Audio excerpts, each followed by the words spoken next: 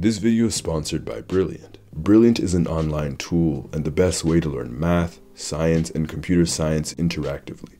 It's hands-on problem solving with thousands of lessons and exclusive content monthly. The courses range from high school math, all the way to data science, statistics, and finance, to courses in software development. With these courses, you'll get to see concepts visually and interact with key ideas. Brilliant isn't trying to replace traditional paths of learning, but instead aims to give you new and inventive ways to learn STEM from a new angle. I'm generally not a scientific thinker, and when I try to become a scientific thinker, this is a live look at my brain. But Brilliant has made the learning process visual and visually appealing, making it easy to understand and to give my attention to. And it gets me to think in a different way sometimes. Plus, you get to learn at your own pace.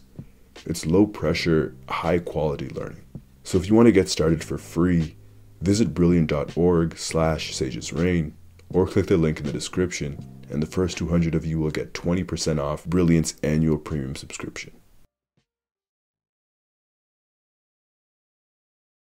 Must be frustrating to realize how utterly hopeless it all was. This little dream of yours. You thought you could succeed through hard work alone.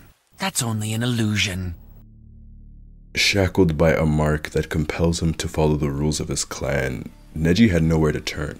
At the age of 3, he became a prisoner to the main branch, slave to destiny. He was told that not his body nor his mind was his own.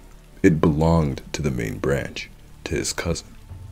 His cousin who was not even strong enough to defeat her sister, who was 5 years her junior in combat. She was kind, but nothing else. He was a genius, and yet she was fated to become the leader of their clan. Destiny is fickle.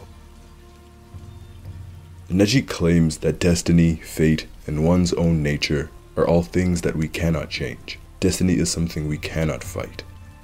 A leopard can't change its spots, he says. Once a failure, always a failure. Was Neji right? Neji's deep-rooted anger and resentment comes from the circumstances of his own birth and of those around him. Neji had every reason to believe that fate was not something to be chosen. As a child of the cadet branch of the Hyuga clan, every action, every step Neji made was for one sole purpose, defending the main branch. With that destiny in mind, Neji's childhood was taken away and replaced with a curse mark, replaced with a singular purpose, to protect his princess cousin. Neji's destiny was always going to be to die for the main branch, and at such a young age he had already accepted that. In some aspects, Neji was right. Fate in the Naruto world exists to a certain degree, maybe not as much as Neji believes it to be, where everything is already predetermined, but many characters are dealt with a much better hand than others. In essence, there are certain individuals who are destined to become strong shinobi, and there are some shinobi, even with hard work, cannot make up the difference that a tailed beast can make up, that a Kekkei Genkai can make up, or that having a legendary master can make up. He says that all Hokage are born with that fate, that you can't simply become Hokage just by trying hard enough. If we look at all of Konoha's Hokage, they all have something special about them. The first and the second are Senju. The third, Hiruzen, was taught by the second. He was chosen by the second. Minato was taught by Jiraiya. He became his apprentice and learned many special jutsu. Tsunade is a Senju, taught by Hiruzen. Kakashi was taught by Minato, also the son of the legendary White Fang. Even looking past their bloodline abilities, in some way, all of these Hokage are connected. Almost like destiny, right? Considering Neji's situation, his logic always made absolute sense, because of that curse mark on his forehead. Neji's thoughts and actions against the main branch had to be muted. He watched his father's mind get attacked by the main branch for having just a bit of bloodlust towards Hinata. At any point in time, if anyone sensed the slightest hint of vengeance or malice even in his chakra, Neji would be put down then and there, just like his father. And like Lee points out, it's humiliating for the cadet branch to not have autonomy over their own chakra sometimes, or their own thoughts. So Neji can't point his anger towards the clan. He can't point his anger at the village, as Konoha itself is aware of what is going on in the cadet branch and even enables their practices. and pointing his frustration towards the village would be another death wish. So what can Neji do? Who can he go to? How can he change his fate? Neji is helpless, powerless, against Destiny's clutches.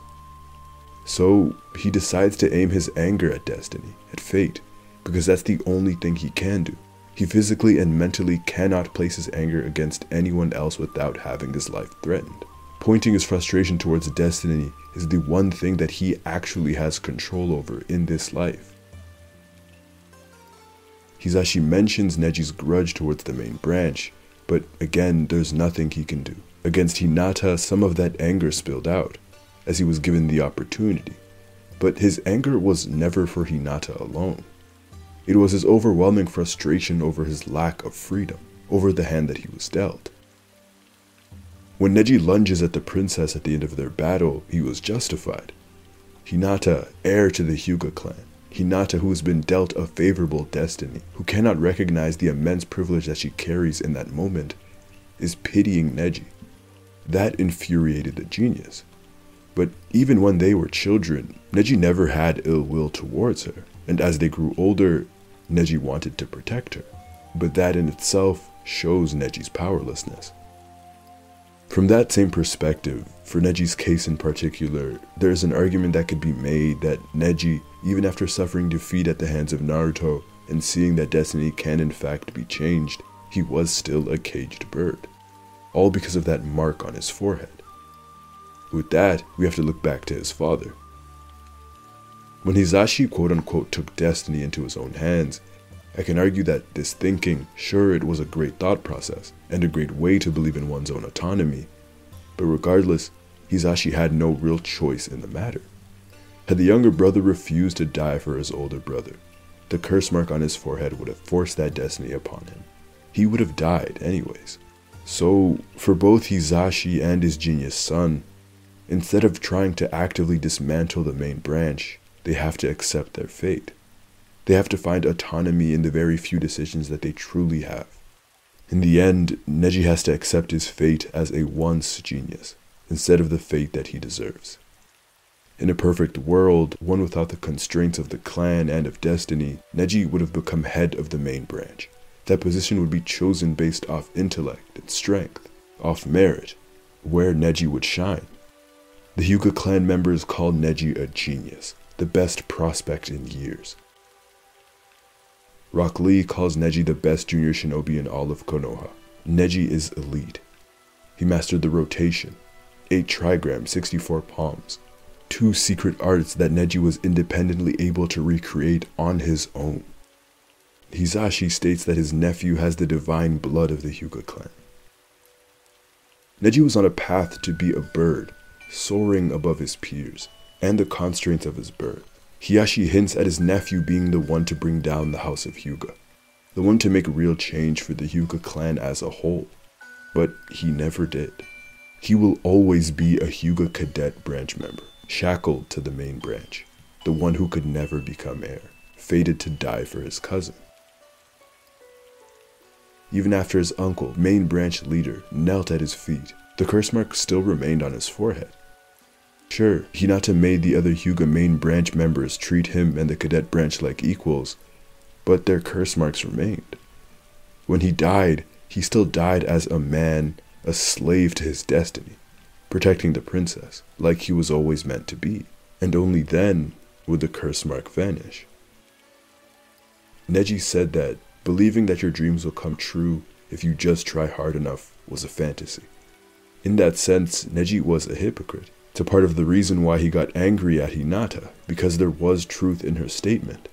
Neji tried. He tried to escape his fate. He became the strongest junior in Konoha to try and do so.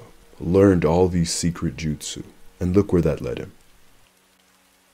It could be argued that he had to work just as hard as Naruto, if not even harder, that the hand that he was dealt was even worse than the Jinchuriki's was. Neji was forced to, in a paradoxical sense, find freedom in his cage. Sure, he died for Naruto, but it was Hinata's body who he stepped in front of, without hesitation. Maybe all of those years of subservience to the main branch didn't wear off. It's tragic, no?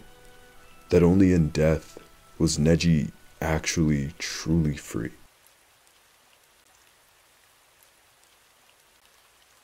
The theme of destiny in the series lives with Naruto and Sasuke. Now, of course, we have the prophecy by Jiraiya, but that in itself is a self-fulfilling prophecy, a prediction made by Jiraiya, not exactly destiny as the series presents it. We know that Ashura and Indra go on to be reincarnated into Madara and Hashirama, and finally Naruto and Sasuke. Two individuals, two opposites, brothers once, fated to battle to the death. Madara says that Naruto and Sasuke are just next in line to be chosen by destiny. Their fate was to fight and to be killed by one another. But this fate doesn't ignore the work that Naruto put in to become that powerful. A common argument that is mentioned is that because of this fate, this destiny of becoming such a powerful shinobi ignores the emphasis that the series had on hard work. I'd argue that Naruto would not have even reached the point of fighting Sasuke if he was a lazy shinobi, if he did not work hard. Naruto had to master the Rasengan, the Rasen Shuriken, all the summonings, Sage Mode, learning to control all the phases of the Nine-Tail, risking death to do so, working to earn the trust and befriending Kurama, all while not having a natural affinity towards it, like Neji or Sasuke. Naruto wasn't a genius, and this destiny does not ignore the incredible hard work he'd put in to reach these heights. Most of all, Naruto had to have the mental fortitude to not give up on Sasuke when everyone else already did. He was destined to give up on his friend eventually, just like Hashirama did to his friend before him. It was because Naruto was put in those situations, in those circumstances. It is because he was born a failure. Naruto had to fight so hard to reject his destiny, because at a certain point, fighting to the death became his only option. His destiny became so clear, and yet Naruto still refused to kill his best friend. He refused to die and refused to be killed by Sasuke's hand, no matter what it took. Naruto's existence is proof that destiny is able to be fought and to be changed by ending Ashura and Indra's eternal war. Naruto was a failure, who became Konoha's greatest success. Neji was wrong in that sense as well. People can fundamentally change. When we look at characters like Rock Lee, Lee once vowed to become a powerful shinobi, the kid who was born without any genjutsu or ninjutsu talent. Neji, amongst others, still believing in destiny, didn't believe that Lee could become powerful, that being a shinobi was not fated for him. Neji says that we must live within the boundaries set for us by the judgments of others. If Lee did that, he'd never become the shinobi he turned out to be. He gained the talent of hard work. He became a powerful shinobi. Is that not a destiny decided for himself? If we look at the Hyuga genius himself, in death, Neji understood that he was wrong. He embraced that he was wrong and he could not have been happier. He was finally free. Neji might not have had many choices in his life, but he chose to live up to the expectations set by his friends, not within the boundaries or judgments set by others. Genius, friend, older brother, protector. Because Naruto called Neji a genius, because Hinata relied on her big brother, because Lee and Tenten needed a friend, Neji set these expectations as his goals, to be strong enough to fulfill them. Neji had full control of his destiny in this sense. He was a free bird, because he chose to be. To die for these friends was a greater freedom than he could possibly imagine, just like his father. Destiny is fickle.